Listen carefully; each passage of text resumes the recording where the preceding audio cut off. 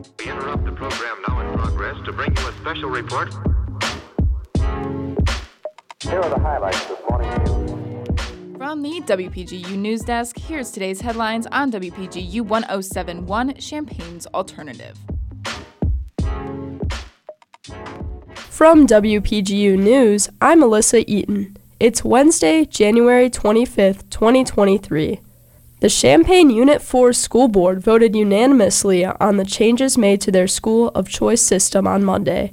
After months of deliberation between board members, educators, and parents, the board decided on Scenario 4 as recommended by an educational consulting firm. The discussions to change the school assignment system were an attempt to desegregate schools by socioeconomic status. In this plan, students will not have to change schools except for students that live in Bonneville. The plan will, however, change middle school assignments for some elementary school students. Other changes include a removal of balanced calendar to have all schools follow a single calendar, set aside 5 to 15% of seats at schools for late registration, and have Garden Hill and International Prep Academies teach K through 8th grades. It will also reimburse families that choose to provide transportation if a student qualifies for district transportation. The plan will start in the fall for the 2023 to 2024 school year. On Monday, Illinois Attorney General Kwame Raoul submitted a request to the 5th District Appellate Court asking to dismiss the temporary restraining order on the new Illinois semi-automatic weapons ban.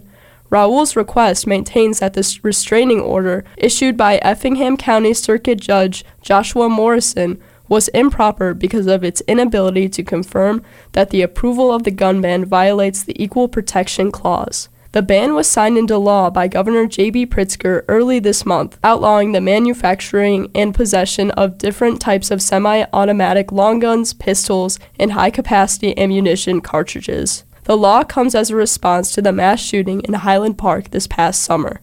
The University of Illinois Urbana-Champaign broke records in the fall 2022 semester in terms of international enrollment. There were 11,548 international students enrolled in the fall semester, breaking the previous record held in 2017 of 10,826 international students.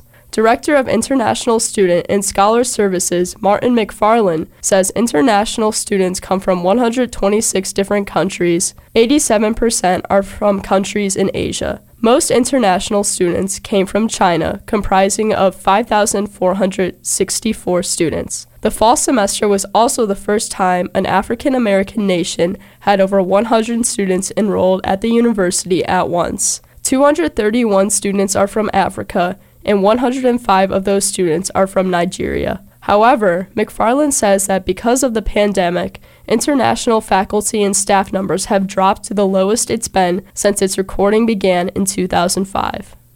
Yesterday, Governor J.B. Pritzker and the Illinois Department of Transportation announced a third round of Rebuild Illinois projects totaling over $113 million.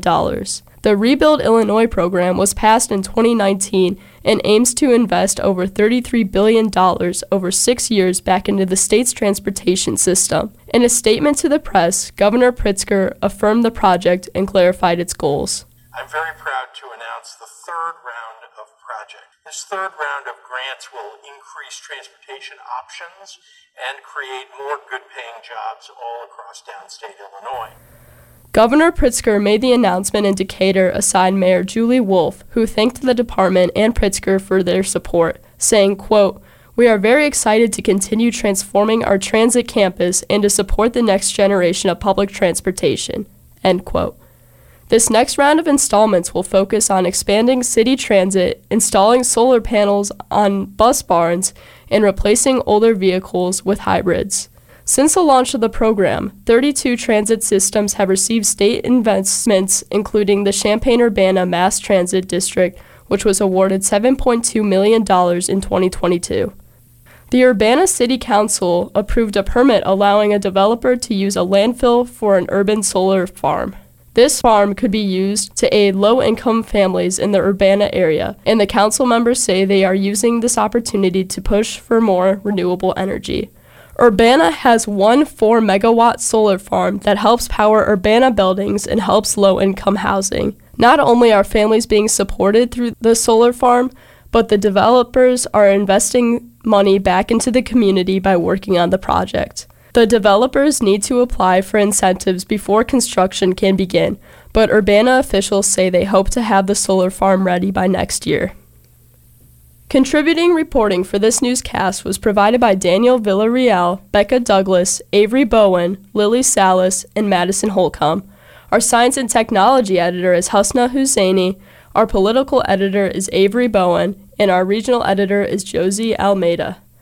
Our deputy news director is Daniel Villarreal, and our news director is Madison Holcomb. For WPGU News, I'm Alyssa Eaton.